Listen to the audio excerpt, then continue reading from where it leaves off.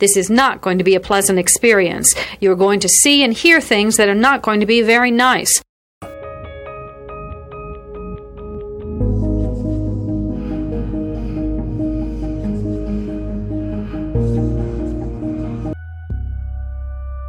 Experts divide serial killing into two general types, organized and disorganized. An organized killer brings everything he needs to complete the murder. A disorganized killer improvises.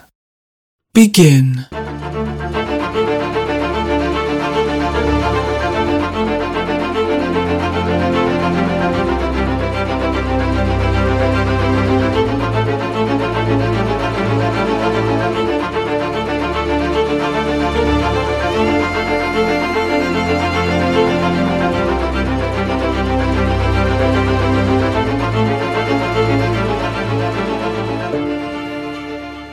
Listener discretion is advised.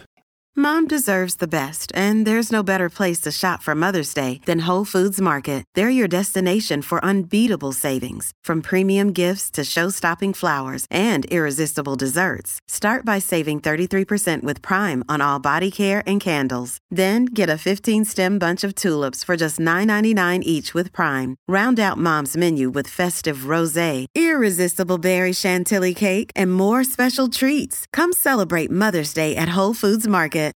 Here is a quick word from our sponsor.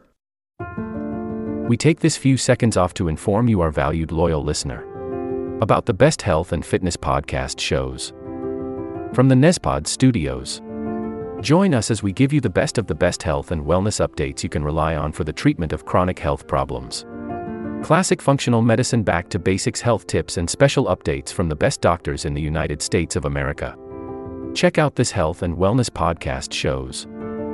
Explore Health Talk Weekly, Healthy Lifestyle Matters, Excellent Health Digest, Healthy and Free Daily, and last but not least, Weekly Health and Fitness Corner. Also, check out Nasty Boy CC, the truest story never told fiction podcast, for that real life on the go experience with the 27-year-old golden boy, who made our guest invite #1 list. He tells us about his story as it happens in real time and in real life. It's Nasty Boy CC, the truest story never told. Go get a load of that happiness, because happiness is healthy as we know it. Join us every week as we continue to provide you the best of health and fitness wellness updates from around the globe. Enjoy the show.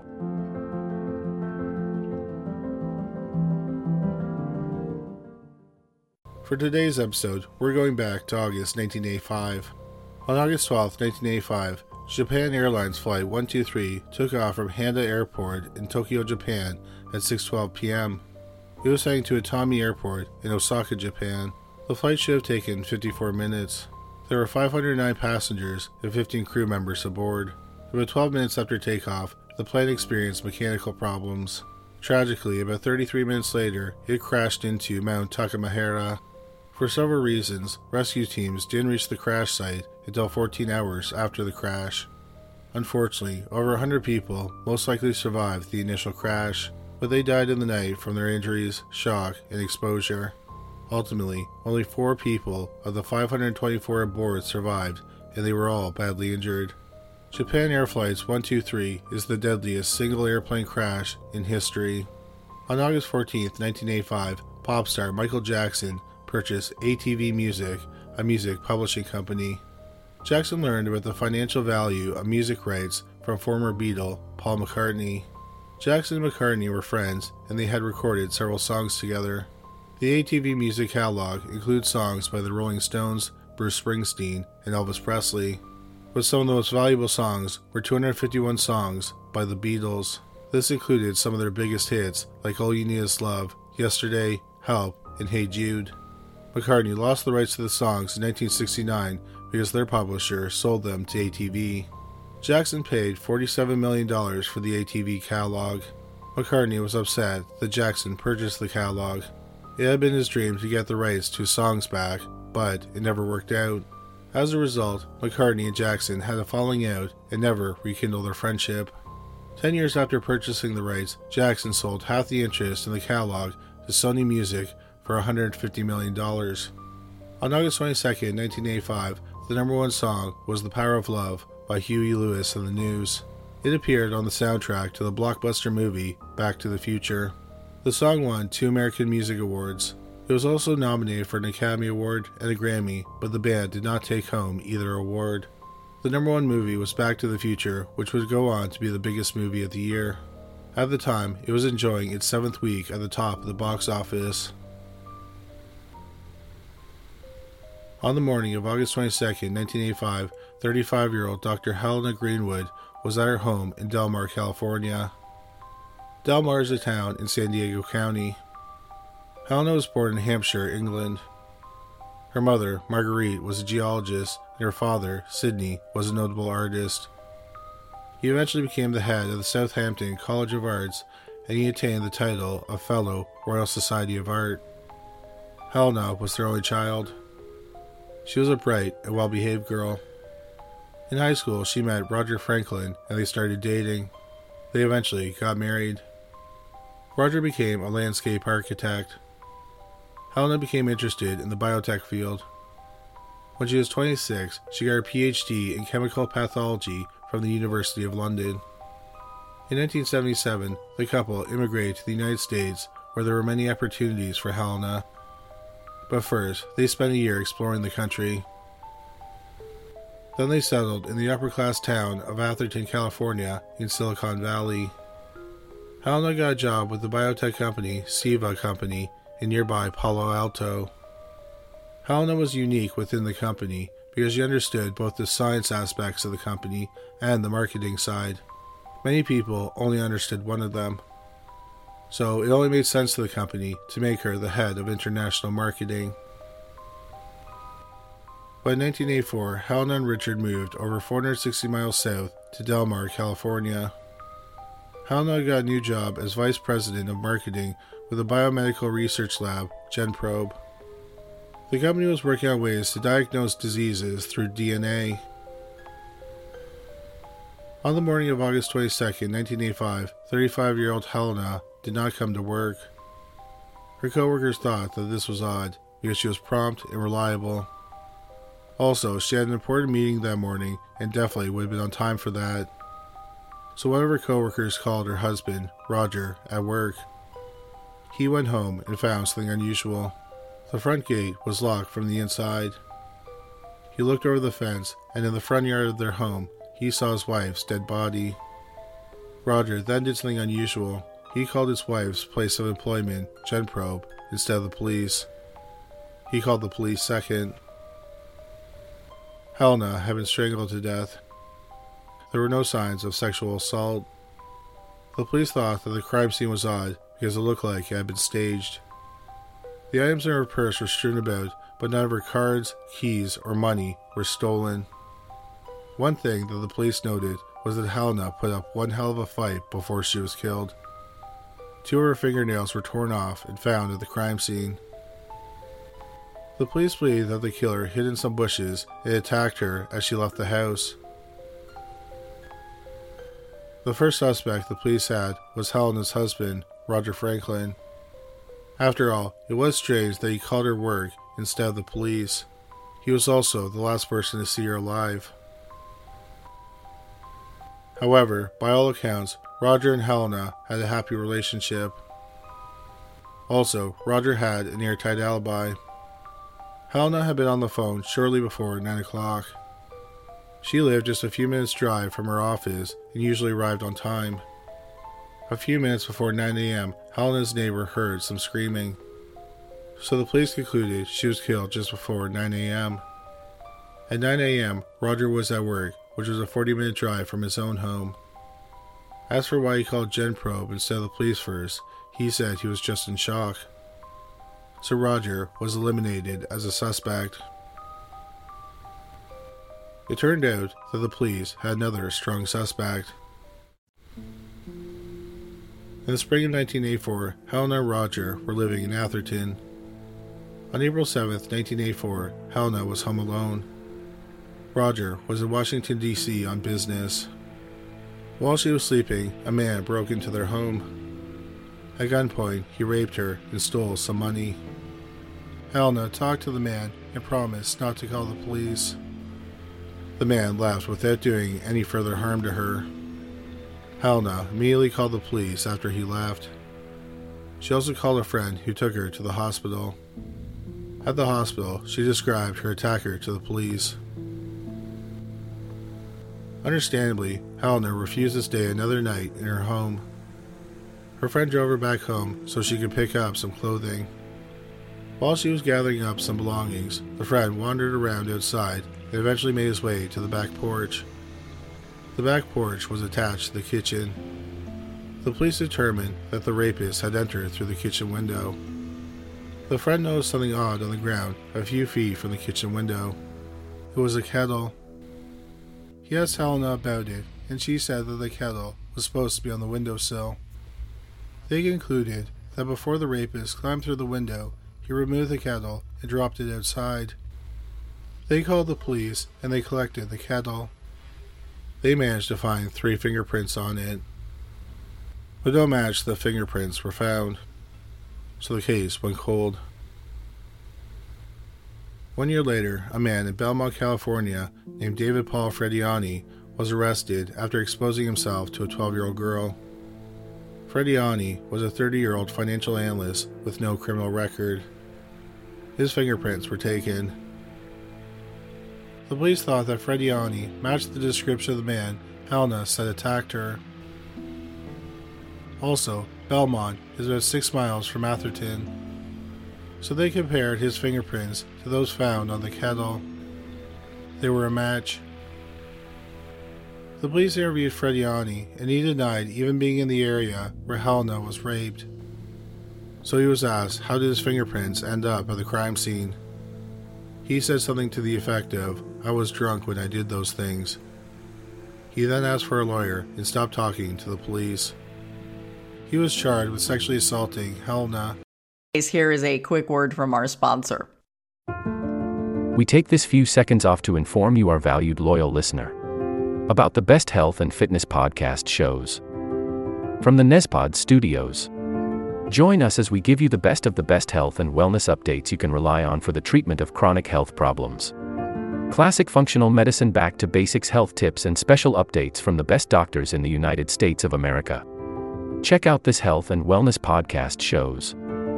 Explore Health Talk Weekly, Healthy Lifestyle Matters, Excellent Health Digest, Healthy and Free Daily, and last but not least, Weekly Health and Fitness Corner. Also, check out Nasty Boy CC, the truest story never told fiction podcast, for that real life on the go experience with the 27-year-old golden boy, who made our guest invite #1 list. He tells us about his story as it happens in real time and in real life. It's Nasty Boy CC, the truest story never told. Go get a load of that happiness, because happiness is healthy as we know it. Join us every week as we continue to provide you the best of health and fitness wellness updates from around the globe. Enjoy the show.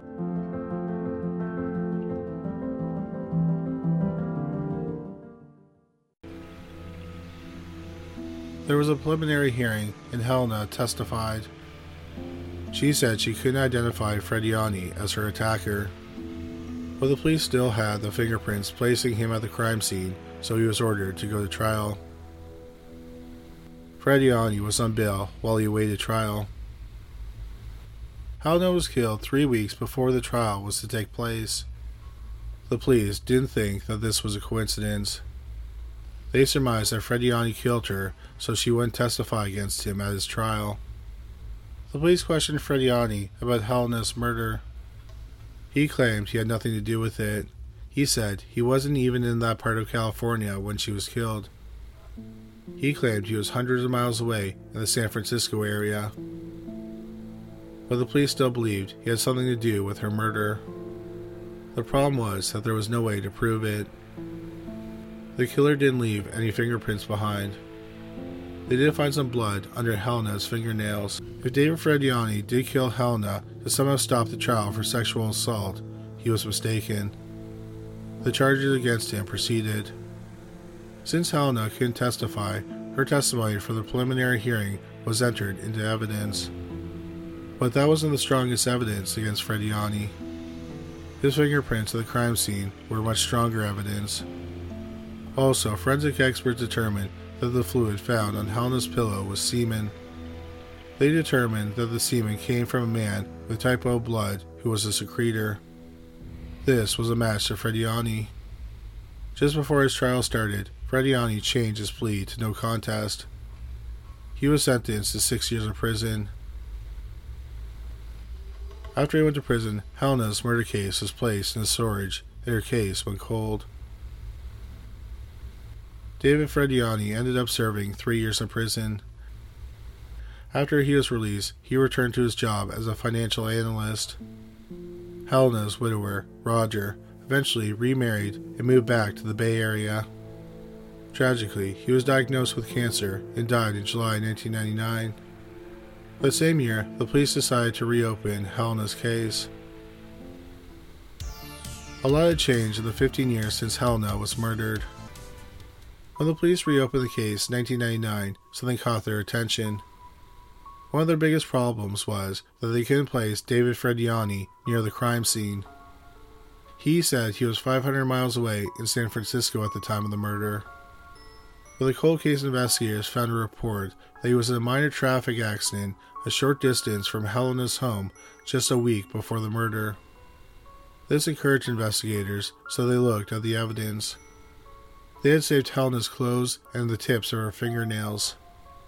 They found 2 spots of blood on her clothes and some blood under her fingernails. The problem was that they were all very small samples. So DNA experts use a process called polymerase chain reaction, or PCR. PCR amplifies small DNA samples to make them big enough for DNA comparison. The investigators were lucky, because if they had tried DNA testing before PCR was invented, they would not have been able to build a profile and the DNA would have been used up. If they had used all the blood, Helena's murder might have gone unresolved. But because of PCR, they were able to create a DNA profile. To no one's surprise, the DNA belonged to David Frediani. The odds that the blood belonged to someone else is 1 in 23 billion. In December 1999, 45-year-old David Frediani was arrested for first-degree murder. He went to trial in January 2001. The district attorney said that Frediani killed Helena so that she couldn't testify against him at the sexual assault trial. So he traveled to the Del Mar area and stalked Helena and Roger. He learned their routine and knew that Roger left for work about an hour before Helena left for work. So on the morning of the murder, he watched Roger leave and then he hid in the bushes. When Helena left the house to go to work, he jumped her and strangled her to death. He then staged the scene to make it look like it was robbery gone wrong. The trial lasted just under 2 weeks. Then the jury deliberated for a day. They found David Frediani guilty of murder. 1985 was a terrible year for Helena's father, Sidney Greenwood. In January 1985, months before his only daughter was murdered, his wife and Helena's mother died from leukemia. In the early 2000s, Sidney developed prostate cancer. He said he wanted to live long enough to see justice for his daughter. He died the day after the verdict was reached at the age of 88. In March 2001, David Frediani was sentenced to life in prison without the chance of parole. Many people believe that Helena Greenwood helped solve her own murder in 2 ways. The first is that she was at the forefront of DNA research. She may have known that DNA would eventually be used to identify individuals. So aside from trying to fight off her attacker to save her own life, she may have tried to get his DNA so it could be tested later. Also, the district attorney who prosecuted the case told Forensic Files that the work she and her company did with DNA helped put her killer away. At the time of this recording, 7-year-old David Frediani is serving a sentence at the California Substance Abuse Treatment Facility in Corcoran, California. This will conclude the episode. Thanks for tuning in. If you like what you hear, please leave a comment and subscribe. Thank you.